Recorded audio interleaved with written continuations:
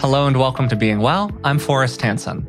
If you're new to the podcast, this is where we explore the practical science of lasting well-being. And if you've listened before, welcome back. I'm joined today, as usual, by Dr. Rick Hansen. Rick is a clinical psychologist and a best-selling author, and he's also my dad. So, Dad, how are you doing today? I'm good, and I can say most sincerely, always happy, Forrest, to be interacting with you. Yeah, it's always so great to do this. And I'm going to start today's episode with a little bit of flattery, not just for you, but for our listeners. We're incredibly lucky to have such an engaged and interested group of people who listen to the podcast. And because of that, we regularly get really interesting questions through email and on social media.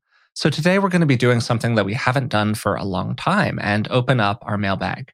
These are all questions that we received through either social media or email, as I said, and you can find our social accounts on Instagram, Facebook, and Twitter, or by following the links in the description of today's episode on your podcast player. If you'd like to have a question answered on a future edition of the show, just send it in to contact@beingwellpodcast.com. And if you'd really like to get a question answered, you can join us on Patreon. I respond to pretty much every message we receive over there, and it's at patreon.com/beingwellpodcast. So these questions are going to cover a variety of topics, and they were all sent in by listeners, but I've removed identifying details, and occasionally I've kind of paraphrased or simplified what somebody said for a broader audience. So does that all sound good to you, Dad? Oh, yeah. I love the grab bags. It's great. And then they're portals, each one of these questions, into deep and I think typically universal issues. Yeah, for sure. I'll go into our first question, which has to do with some family dynamic issues. And here it is.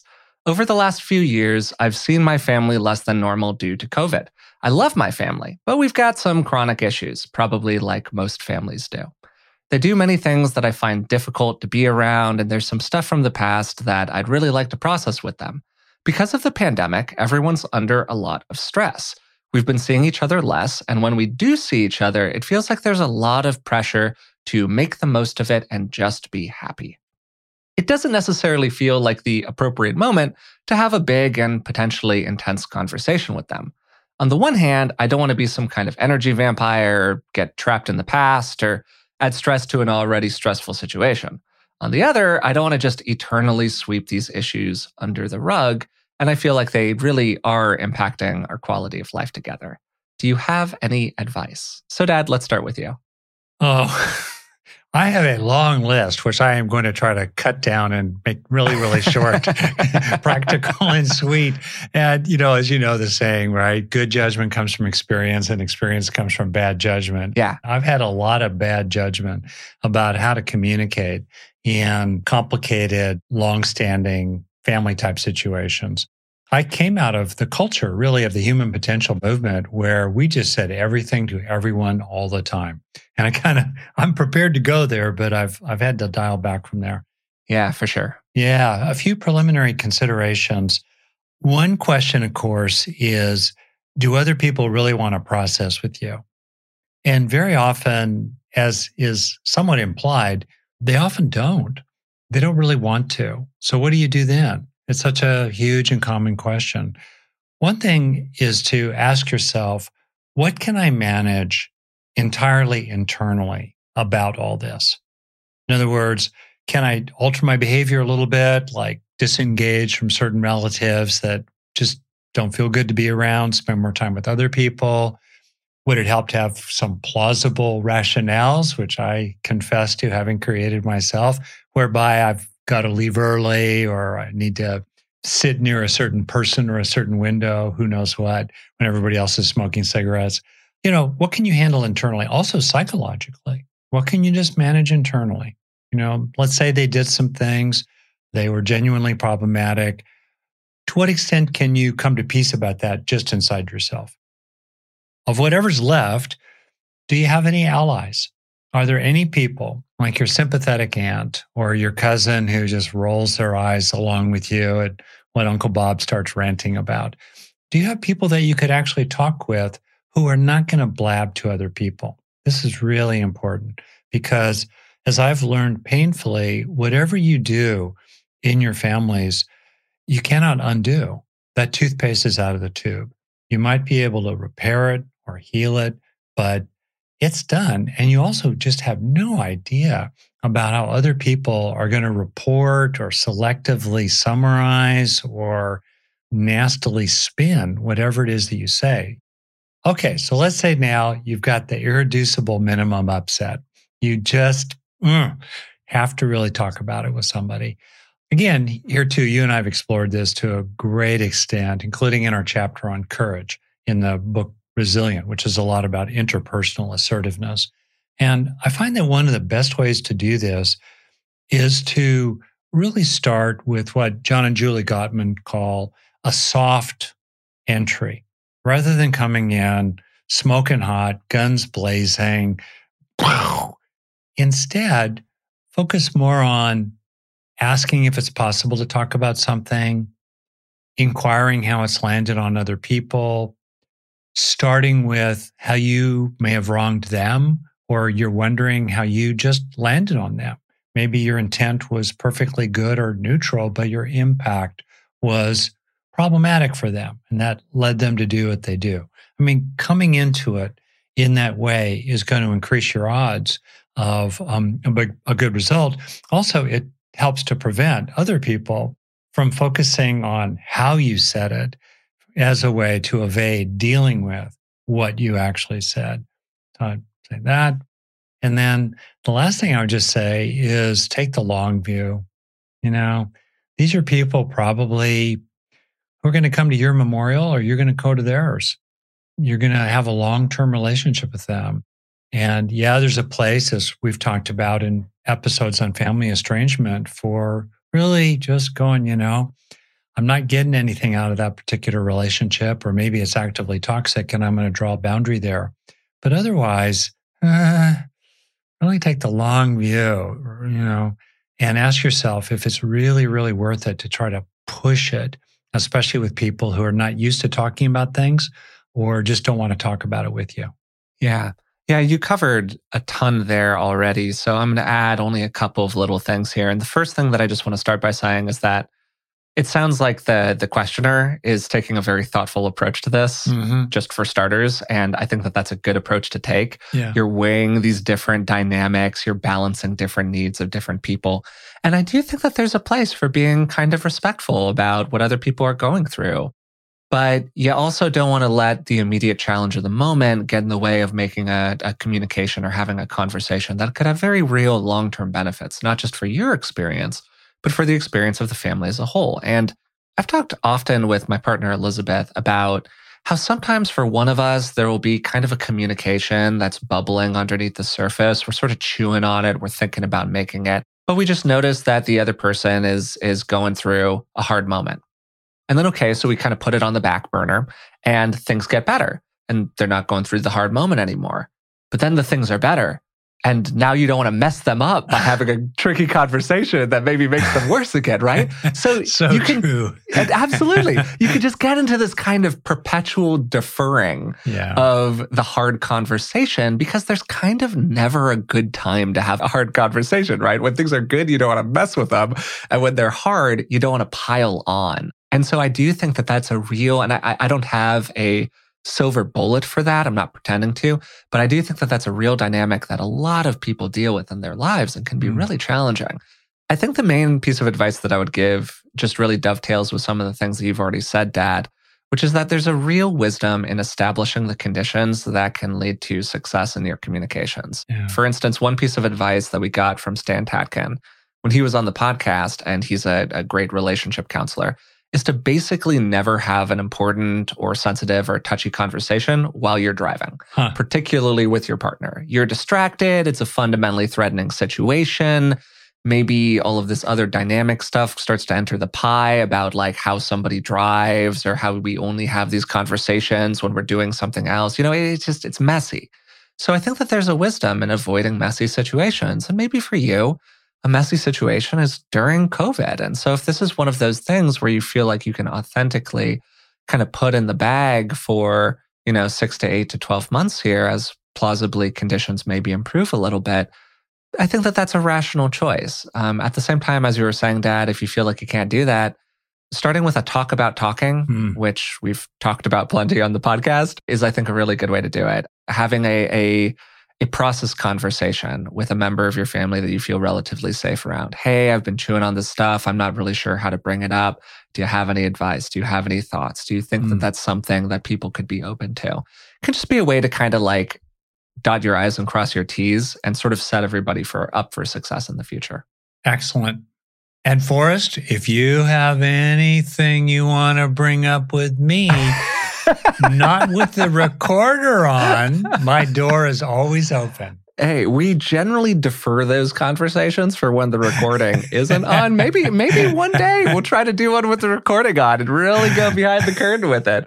But honestly, I feel pretty clean in my relationship with you right now, Dad. So there's nothing I'm really stewing on. That's good. Okay. Next question. I love this question. And as with the previous one, we're going to try to kind of keep it moving. Each of these questions, which again, we're like so blessed by, is so deep that we could spend a whole episode talking about every one of them and all of the dynamics, but we're going to try to keep these to kind of 5 to 10 minutes each. So love this question because I'm honestly personally curious about it. Here it is. You talk about so many different kinds of therapy on the podcast. Acceptance and commitment therapy, internal family systems. You've talked about somatics, a bunch of behavior-based approaches, psychoanalytical stuff. But I've never actually heard Rick say what type of therapist he is. So what is he? What are you, Dad? I'm so messed up. There's actually a school of therapy. There's an exact term for it that's escaping me. But basically it says consciously eclectic. In other words, kind of deliberately a grab bag therapy. And the best therapy for a person is the one that has the best fit for who they are as a being, dealing with this particular issue at this particular time in this particular way that's available to them. That's really, generally speaking, the best kind of therapy. For myself, briefly, I came up through the human potential movement. I think of myself as a garage band rock and roller who then in his 30s went to Juilliard and learned really classical psychoanalytic kind of music at the Wright Institute at Berkeley, wonderful place. Along the way, I was trained also in family systems approaches, and I did a therapy myself with a wonderful Jungian analyst, and I learned a lot about Jung, who I respect immensely along the way. I've also been trained a lot in cognitive behavioral methods, and I have a near master's in developmental psychology. So to quickly summarize it, I tend to, probably like a lot of therapists, think developmentally and dynamically and interact with my clients in interpersonally informed cognitive behavioral kinds of ways. Specifically, to finish, I find that a lot of what I focus on is resources, inner resources, which will probably surprise no one who knows anything about what I've written or has been listening to this podcast. In other words, first question, what is the challenge, especially as it's experienced internally? Maybe they're really afraid of public speaking, and that's becoming an issue in their work. Maybe they're quietly melancholy and have been that way for their whole life, and they don't know what to do about it. So what's the challenge? Second, most important question, what, if it were more present in their mind, would really help? That's the money question. What would help if it were more present in their mind? Then the third question is, how can they have more experiences of that specific inner resource, which in the fourth question, how can they internalize those experiences as lasting neuroplastic change inside their own body? So I try to mobilize different kinds of psychological strengths, inner strengths in a client to deal with whatever issues they're dealing with. And along the way, if the person is open to it and has some feeling for it, to help them tap into the underlying goodness, wakefulness, and lovingness that I think is inherent in all of us. To kind of put what you're saying there into my limited understanding, because I am not a clinician, it sounds like you are all over the map. That's what you're searching from for. A lot. You're drawing a lot from a lot of different places. But I think that this is actually consistent with most good therapists. Like most of the good therapists that I've talked to have a core center of their methodology. Yeah. They have a set of tools that they go back to over and over again. Yep. So maybe for you, that's that idea of resourcing. You're like, yep. Where does it hurt? What would help? Yeah. Where does it hurt? What would help? How can we build more of that? Wham, bam. Great. Yep. But, different people come in with different problems, like you were saying in the very beginning, and maybe are suited by different kinds of methods. And you don't want to be somebody who only has a fastball as a pitcher. You want to have your curveball and your changeup and your whatever. And you go back to your fastball because it's like your priority pitch, but you can do the other ones too when you need to. Does that sound about right? Now, come on, Forrest. Aren't you happy now that you're bringing in a sports metaphor? Any opportunity I have on the podcast to display my fandom it leaks out more and more as I've become a little bit more relaxed as we're doing this. Yeah, absolutely. Looser and looser. That's good. Yeah. Yeah. So to forward something I've already named Elizabeth once, I might as well keep doing it.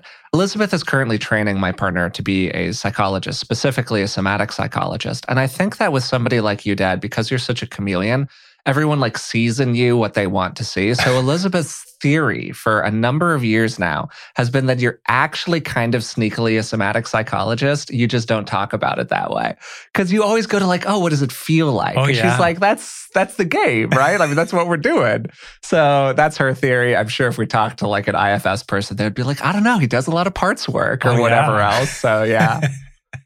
That's really sweet. Well, to underline that point too, the somatic therapies and that emphasis, which is very allied with my own background in human potential, which did have a lot of focus on intensity and embodiment.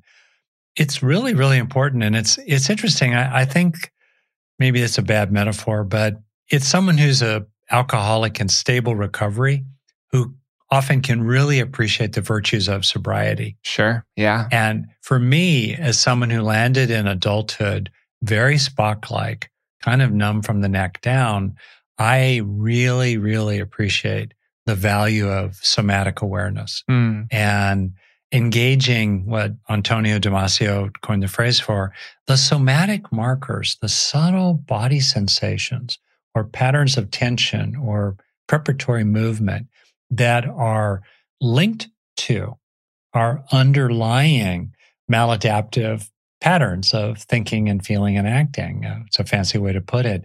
When you become really aware of the subtle somatic qualities in your body, let's say, of shrinking back in a conversation or pulling away from someone who's being a little emotionally intense, or maybe pulling away from someone who's bidding for contact, who's trying to draw you closer, including in sweet and wonderful ways. When you're aware of that little body sensation in yourself, or the body sensation that comes along with, more globally, a strong sense of self, right? When you become more aware of those underlying somatic markers, you can become a lot freer in relationship to them, less driven by them, and over time, you can even transform them. But if you're not aware of them in the first place, you're numb below the neck. Totally. Completely consistent with my own personal growth experience over time, as I think in much the same way I was either kind of natured or nurtured, depending, who knows, into being a pretty cognitively oriented person. And my big journey of self-awareness and personal growth has been largely about connecting with either younger impulses or more body-based impulses. And often those things travel together because we can somatically process before we can cognitively process. So for a lot of people who are dealing either with issues that happened to them in childhood or they have challenges that they struggle to put into words, somatic interventions can be a wonderful way to approach that. So we spent a good chunk of time discussing what you are exactly, and I'm not sure if we came to an answer, but I like what we talked about, so I feel very pleased with that one. But okay, I think that we're about ready to move on to the next one. So, next question. I was listening to your conversation on how to make a big decision, and it made me think about my approaching retirement. I've been careful, worried about money, and kind of ground my way through life because I valued security. But there are things I would still like to do, including just living day to day without going to work, while I still have the physical ability to do them. I think I probably have enough to safely retire, but releasing the security of a paycheck feels very scary. How do I decide when the time is right? Wow.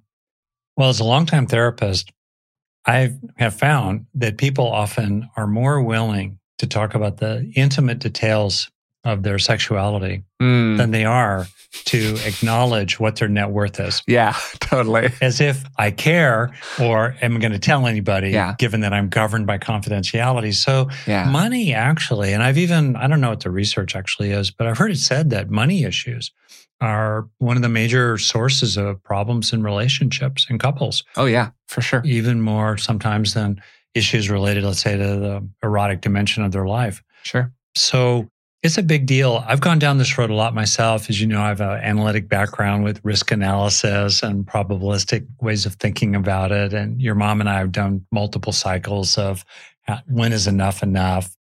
There's I believe, a saying in Taoism that one who knows when enough is enough always has enough.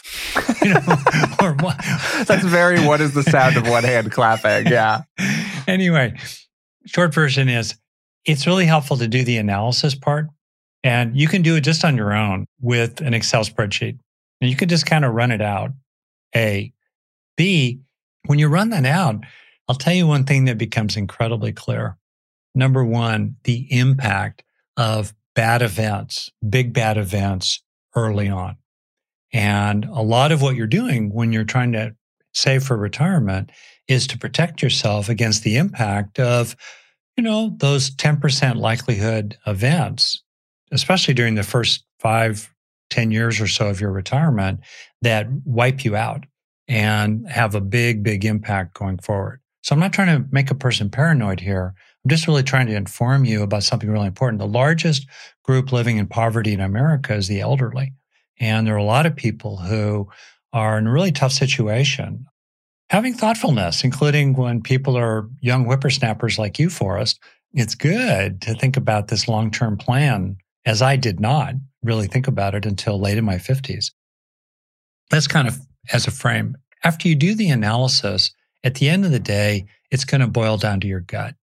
And the analysis is no replacement for your gut. On the other hand, if your gut is not informed by analysis, you're rolling the dice and just hoping for the best.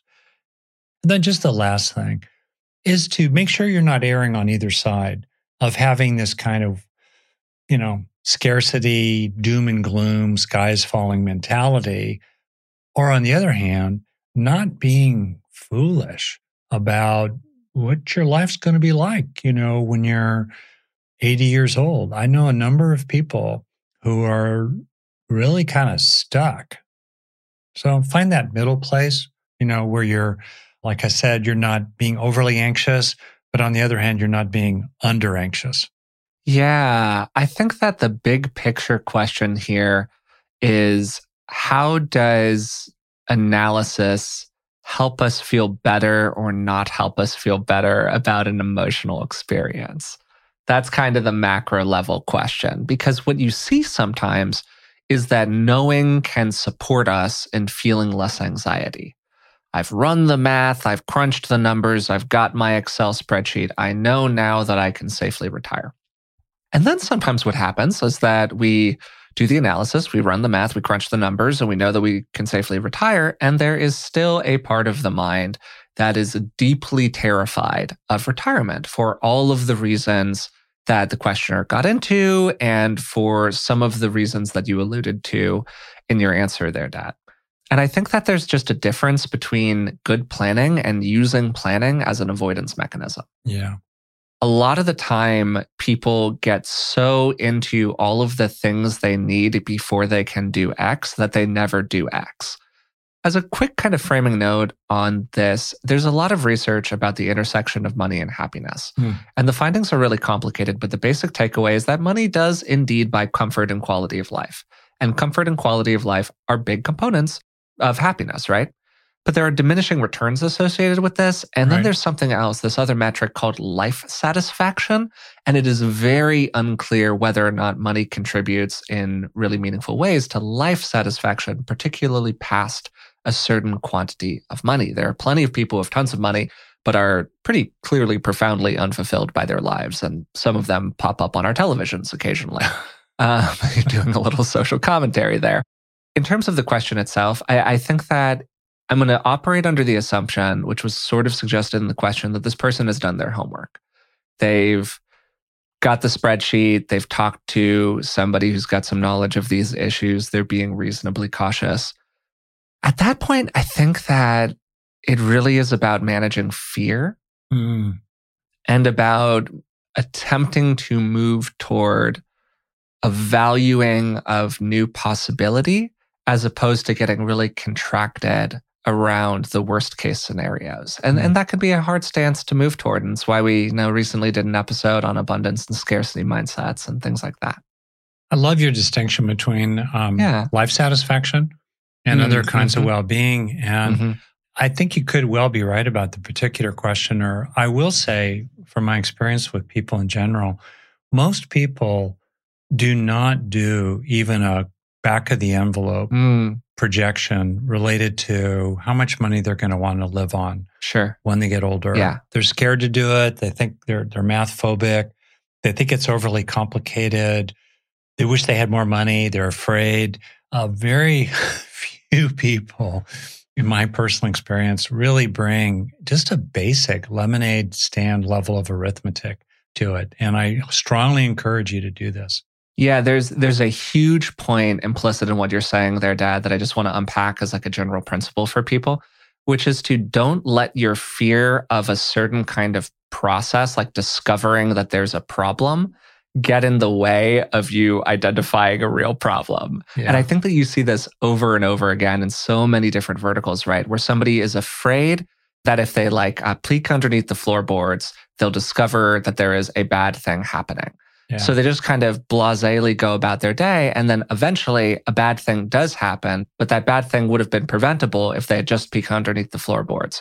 So in a way, we kind of sometimes will these things into existence based on our fear of them, not in a metaphysical way per se, but just in a very practical day-to-day kind of way. It's so true. And you're speaking about the general value of the truth setting is free. Yeah, and totally. The general principle that ignorance drives suffering, and having the humility to turn over every darn stone, just in case that under the 100th stone is a bag of gold or, a nasty dragon about to bite your head off. Yeah. And I think that's just true a lot. You have these conversations with people and you walk away and you think you're clear about what they said and what you've agreed to, but there's that kind of nagging feeling like, there's an ambiguity that remained, a fuzziness. And often it's okay, but maybe there's that 1 time in 10 or 1 time or 20, that whatever's lurking in the fuzz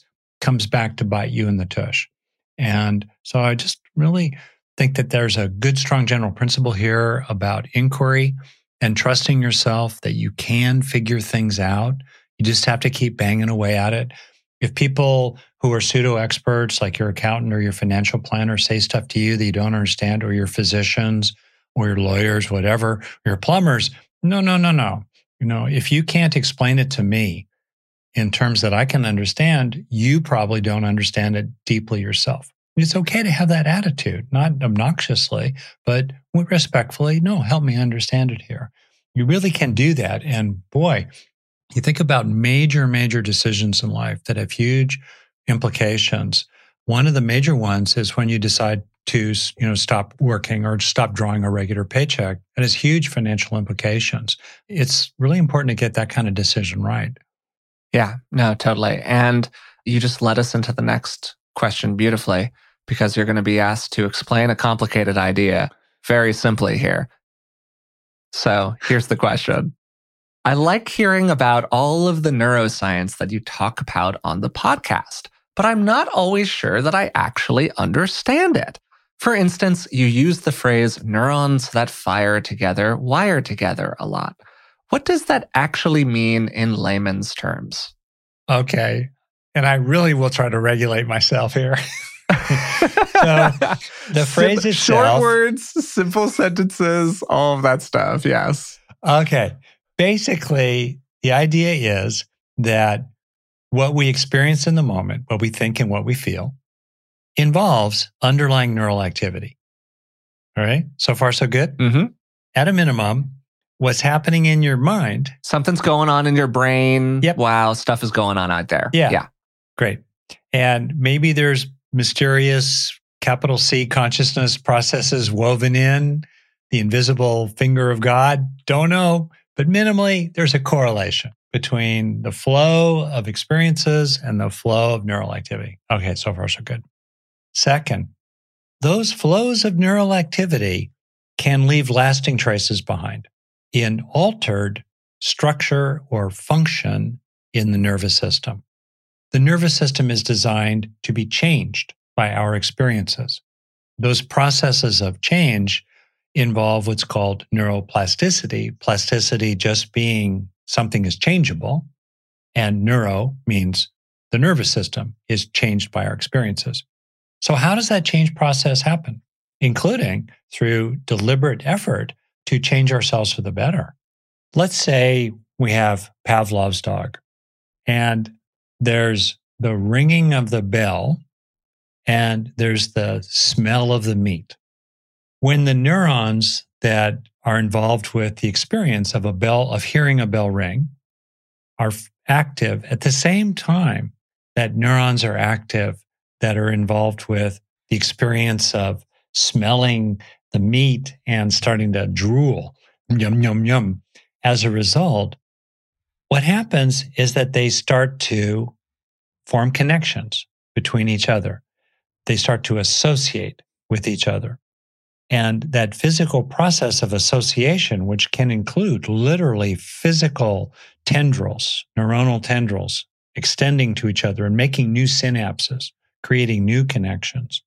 As that process of connecting occurs, there's a process of learning that develops. This is the how of learning, particularly associative learning over time.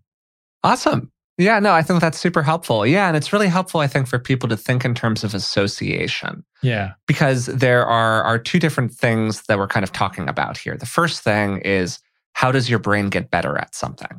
Like if you're learning an instrument, something is happening inside of your brain to give yourself capabilities that you didn't have previously. Some of this is just about motor skills, right? But there are probably some other things going on as well.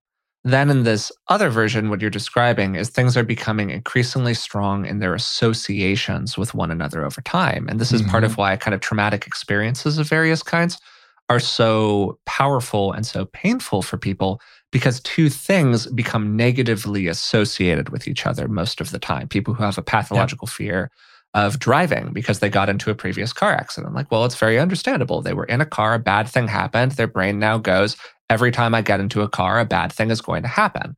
Now, we know that that's not true objectively, but the brain has learned something really important about the world and is holding on to it really tightly. So that's kind of another way to think about the neurons that fire together, wire together phrase.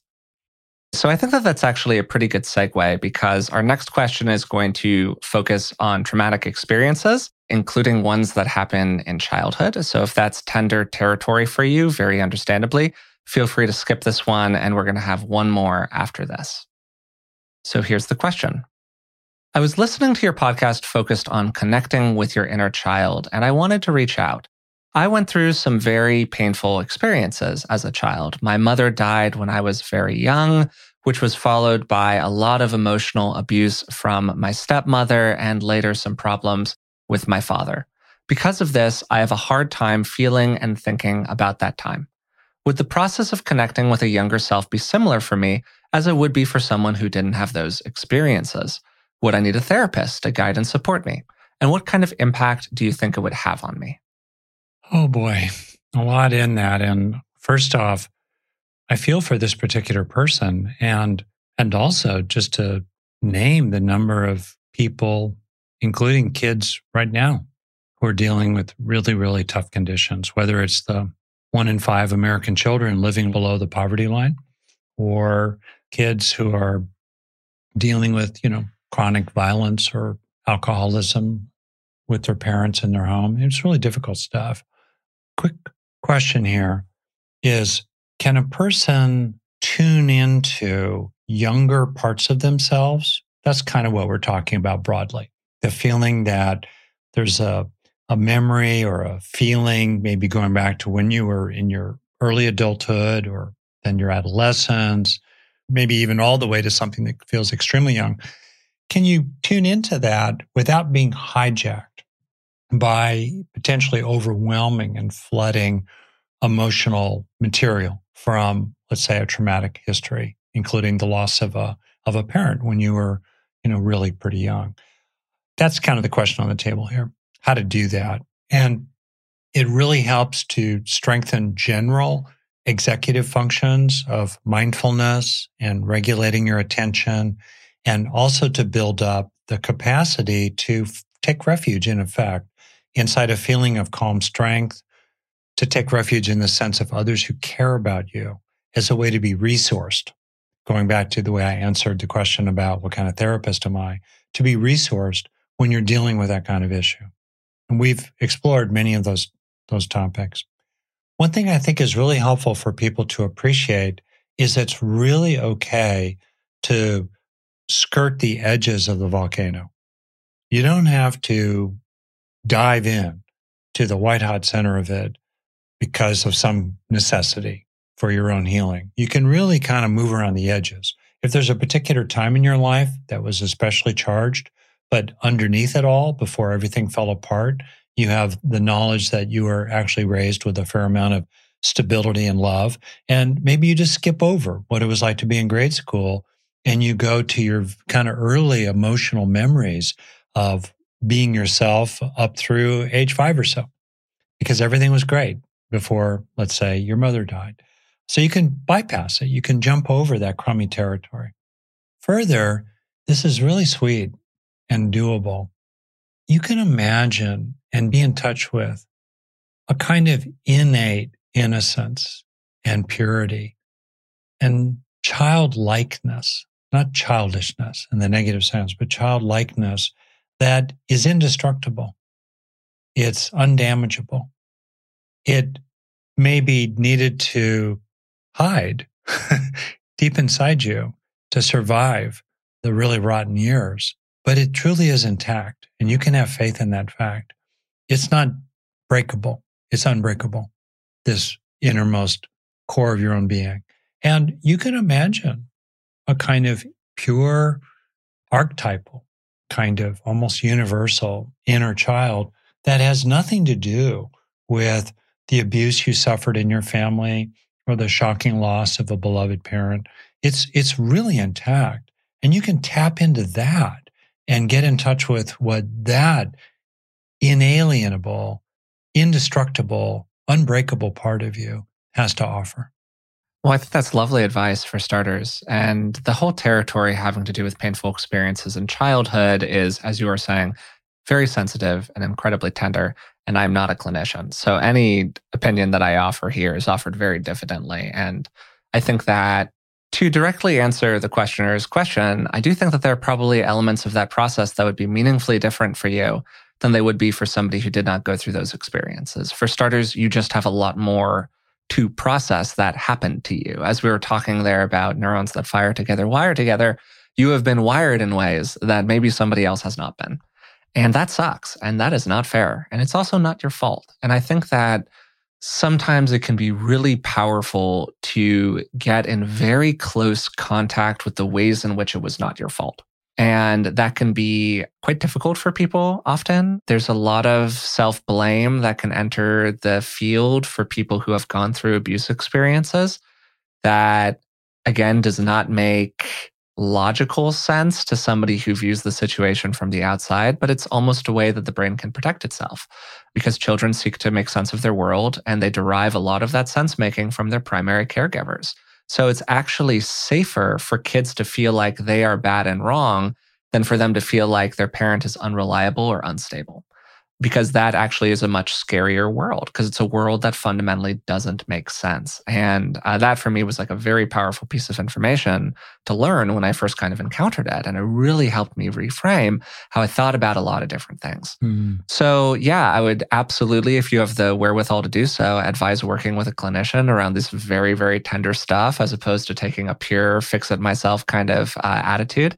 At the same time, there are a lot of really good resources that are available out there. We've talked ourselves on the podcast about complex trauma and dealing with various kinds of traumatic experiences. May or may not be useful for you, but I would kind of start there. So I think that that's most of what we can do in kind of a summary way for that particular question. Is there anything you'd like to add at the end, Ed? I think you really wrapped it up beautifully there. And the thing that I just keep coming back to is don't give up. Don't give up. Yeah. Whether it's your retirement planning or working it out with your relatives or the question we're going to get to next, or whether it's grappling with your own inner, wounding as a child, don't give up. Hang in there. Even if you're not able to utterly resolve every little bit of it, the journey, the effort is noble itself. It's worth doing itself. Yeah, for sure. Well, with that maybe as a little context for our last question today, here it is. I have a partner that I love very much. We're engaged, and I think he's a fantastic person. He listens to me, he cares about my feelings, and we have a very positive relationship. The issue is that my parents, and through them, a lot of my extended family, seem to really dislike him. They complain about him to me, things that seem really very minor to me, and often correct or criticize him in small ways when he visits. They take offense to every little thing that he does. I love my parents, and I'd like everyone to have a positive relationship, but it's starting to get to my future husband, and I've told my parents many times that I think he's great and that they're overstating things. I don't really know what to do. Oh boy. Well, myself, I would like to know more. And I suspect the person who wrote that would be benefited by trying to find out a little more exactly what's with their parents and what's that about. Are the parents onto something that she is drawn to someone who everyone but her can recognize as a psychopath? Not really, but as a charming narcissist or something like that? Sure, yeah. Is there anything really there? Or is it that he's from maybe a different culture or background or ethnicity or religion or something or other than her parents are? And there's basically prejudice on the table that's being disguised as nitpicking this or that. What's really going on here? What's the deal? What really is going on? And is there something really, really substantive? Or is it honestly just the parents' kind of BS that nobody's good enough for their daughter, that everybody else in the family system is buying into?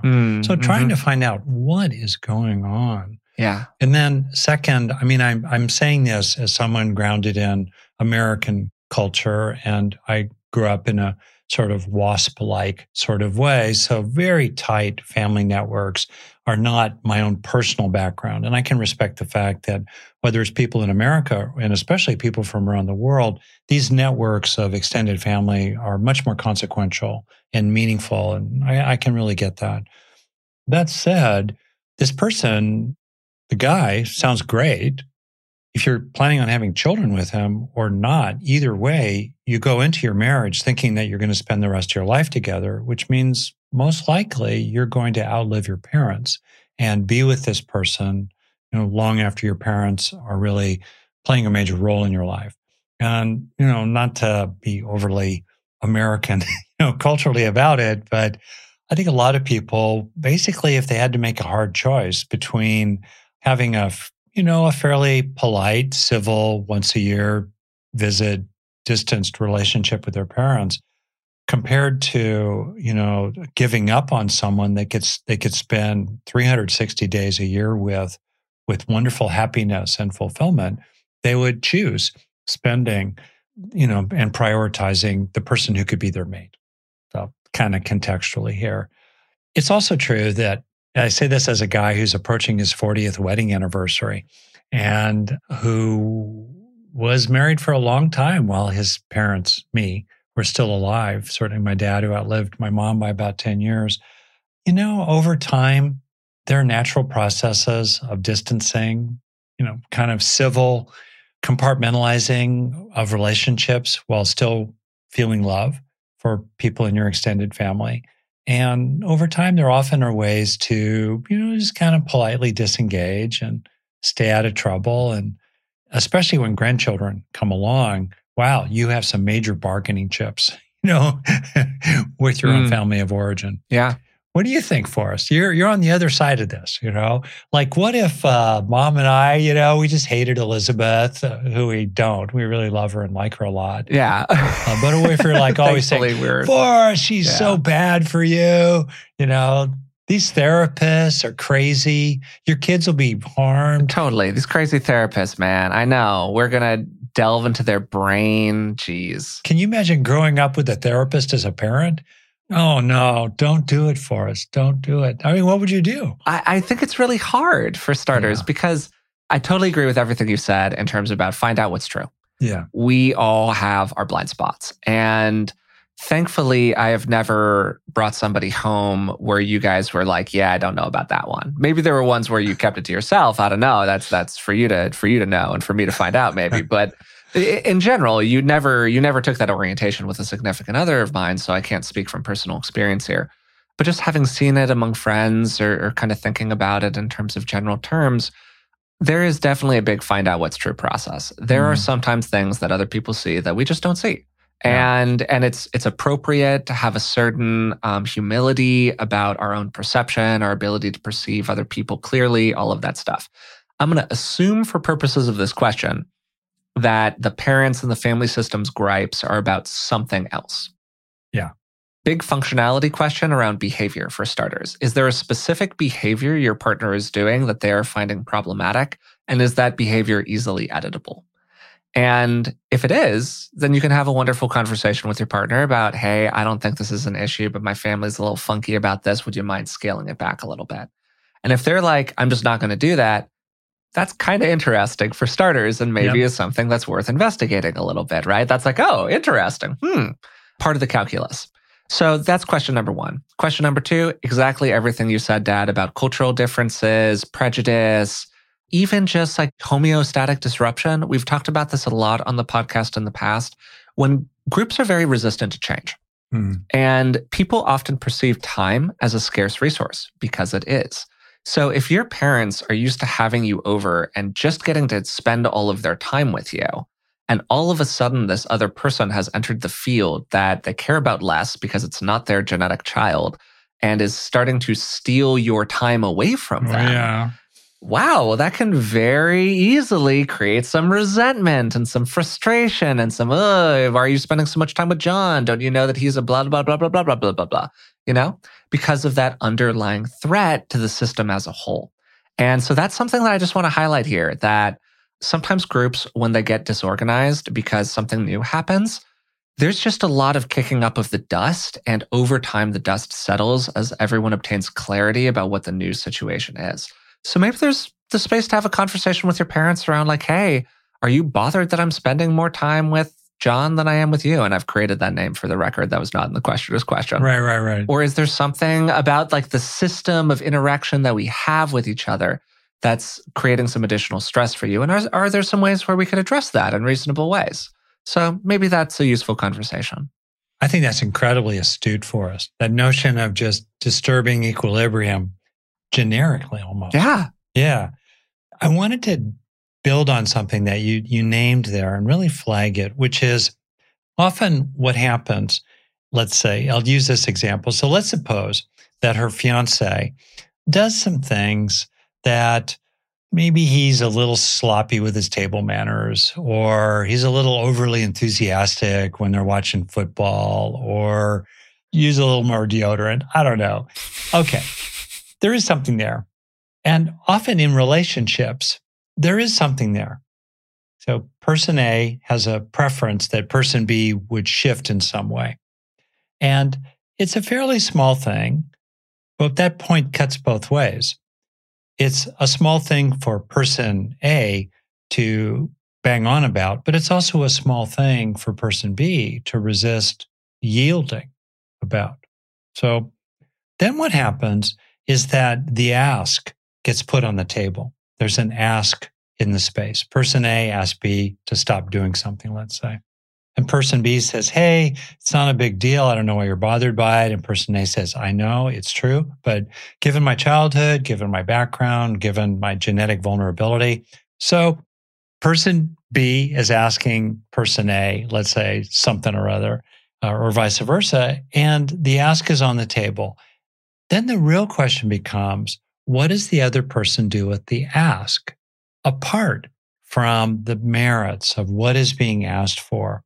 If it's a fairly small thing, is the other person willing to respond to your wants and your wishes and how you're feeling about something or other? Yeah. So in this example here, it may well be that the parents, if you really stretch it, there is something kind of sort of about the fiance that might, maybe bother a reasonable person.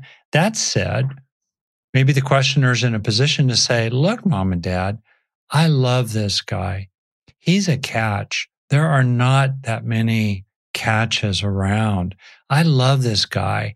I get what your deal is. It doesn't bother me. I understand that you're bothered by it. But for me, for the sake of your daughter's happiness, for the sake of your long-term relationship with someone who could be the father of her children. I think she's female. I can't quite tell from the example. Let's assume that for the moment.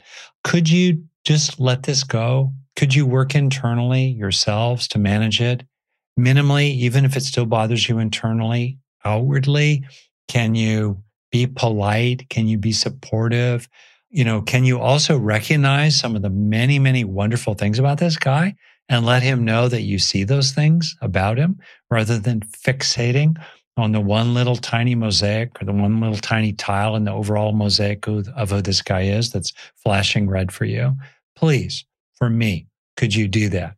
That's the ask. And then it gets really interesting. What do people do with the ask? Because how they respond to the ask is actually now the big issue. Yeah, totally. It's no longer about the fact that he chews with his mouth open once in a while, but let's say, or he puts barbecue sauce on ice cream. I have no idea. Well, that's a punishable offense, Dad. That's too far. You've crossed the line. You crossed the line. Okay, no barbecue sauce on, but chocolate ice cream would be okay, just not vanilla. Anyway, so that's kind of the deal, and that kind of leads me in general to try to be responsive to the asks of other people, if you possibly can.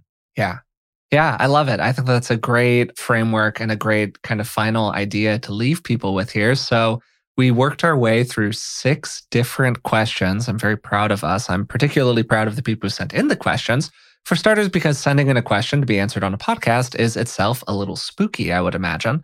And also, I just really appreciate how interested and invested people are in both the material that we talk about in the show and more broadly in becoming a more whole, more happy, more healthy person out in the world. I just think that it's so great that we have an opportunity to talk about this kind of stuff and that people are so interested in it. So again, thank you so much for sending in your questions. You can reach us at contact@beingwellpodcast.com or through social media, and you can find links to all of that in the description of the show, which you should be able to find through whatever podcast player you're currently listening on. So today, I had a great time talking with Rick about all of these wonderful questions that people sent in.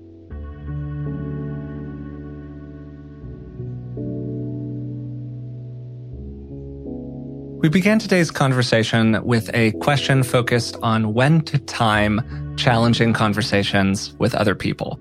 There's often this tendency that can emerge inside of our relationships where when things are kind of bad with somebody else, maybe we don't want to toss a really difficult communication onto the pile because they're already sort of going through a hard time. And at the same time, when things are really good and really easy, we also don't want to make a challenging communication because we don't want to mess up a good thing. And that's really tough. You can create a situation where you're kind of damned if you do, damned if you don't. In this particular situation, the questioner was asking about making a difficult communication or asking to process some things with their family. And there's a lot of extra tension and stress right now. Of course, due to COVID, people are seeing each other less frequently. It just doesn't feel like the right time. And just as they're insinuating, there are definitely better and worse times to make an important communication. As a kind of classic example, having a big process conversation while you're driving a car is generally not a great idea. Your attention's distracted, it's a little extra stressful. It's just not laying the foundation for things to go well. So maybe there's an opportunity here for the questioner to lay the foundation with their own family. to have a talk about talking, to kind of set the ground rules as to whether or not this is a conversation that they would be comfortable engaging. And if it's not, well, then it's time to start asking, what can you do inside of your own experience that can make things as good as possible? And alongside that, have you just hit the end of your rope? Is there nothing else that you can do for yourself? And it really is time to engage this difficult question with the broader family system. In the second question, Rick was asked what kind of a therapist he is. And the truth is that Rick's a generalist. He's been trained in a lot of different methodologies, and he really takes a pretty holistic approach to therapy. He's the kind of guy who believes that you need to have a tool in your toolbox for everything, because different things are going to work well or poorly for different people. The third question focused on when a person can know that it's time to retire. But the underlying question really had to do with this balance of safety and security with taking a big swing and chancing a risk and doing what you really want to do. And to steal the line that Rick likes to quote all the time, your one wild and precious life. And analysis can really inform our intuition here. It's really important to go through a thorough process of evaluating what the facts of the situation are, because once you do, you can make a much more informed decision. But there are times where we've truly gone through the whole analysis and still we're afraid to take the next step. And then it becomes about processing the psychological fear that is arising due to this new circumstance that's evolving inside of your life. There are a lot of ways to do that, a lot of different approaches that might work for different people. And we've certainly explored a variety of ways to cope with anxiety on previous episodes of the podcast. The fourth question had to do with the phrase neurons that fire together, wire together. And Rick was asked to simply explain what that phrase meant. The basic idea, to really oversimplify complex territory, is that different kinds of experiences become associated with one another. It's like Pavlov's bell, right? The dog hears the bell and knows that that means they're getting fed. So over time, the ringing of the bell becomes associated with the dog getting a nice juicy steak. And your brain starts to plan accordingly. Every time it hears that bell, saliva starts getting produced by your mouth. And you wouldn't think that hearing and salivating would normally be associated with each other, but it becomes a learned association over time. There was then a very tender question that related to how we can connect with our inner child when our inner child went through some real painful experiences in life. And there is no simple answer to this question. It is an incredibly deep and rich and complex one. I largely emphasized the importance of not internalizing abuse. It's a very, very common pattern that you see in early abuse situations where the child comes to believe that they are the problem and that it's actually not the caregiver's fault. Rick, on the other hand, emphasized a couple of useful practices. The first one is that you can think of your childhood in a general or holistic way. What were the broad traits that you had? What were the general things that were really valuable to you without getting into the specifics of it? And in much the same way, if you had a pretty functional childhood up until age 5 and then a lot of stuff went sideways, you can really try to tune in to the way you were when you were a 3-year-old or a 4-year-old before those challenging circumstances got introduced. Then finally, we talked about navigating family dynamics when a new person enters the system. In this particular question, it was a future husband that was really kind of taking the stick from the future in-laws. And we emphasized two different things. First, the importance of fact-finding. Maybe there really is something that other people are seeing that you're just not conscious of. And it can be helpful sometimes to have a little bit of humility about our ability to perceive ourselves and the people around us perfectly objectively. None of us can do that, so sometimes getting a second opinion is valuable. But assuming that these complaints are really largely without merit, then you get into why the complaints are happening. What's the source of the complaints? And you can really go through a pretty investigative process around this where you try to determine what's really true. So if you enjoyed this episode and you would like to listen to future mailbag episodes on the podcast, send us a question. It's contact@beingwellpodcast.com, or you can, of course, leave a question for us to answer through our various social accounts. If you'd like to support the podcast in other ways, I'd like to remind you to subscribe to it if you're listening right now and you haven't subscribed yet. please do that. It really does help us out. And also you can join us on Patreon. It's patreon.com/beingwellpodcast. So until next time, thanks so much for listening, and I'll talk with you soon.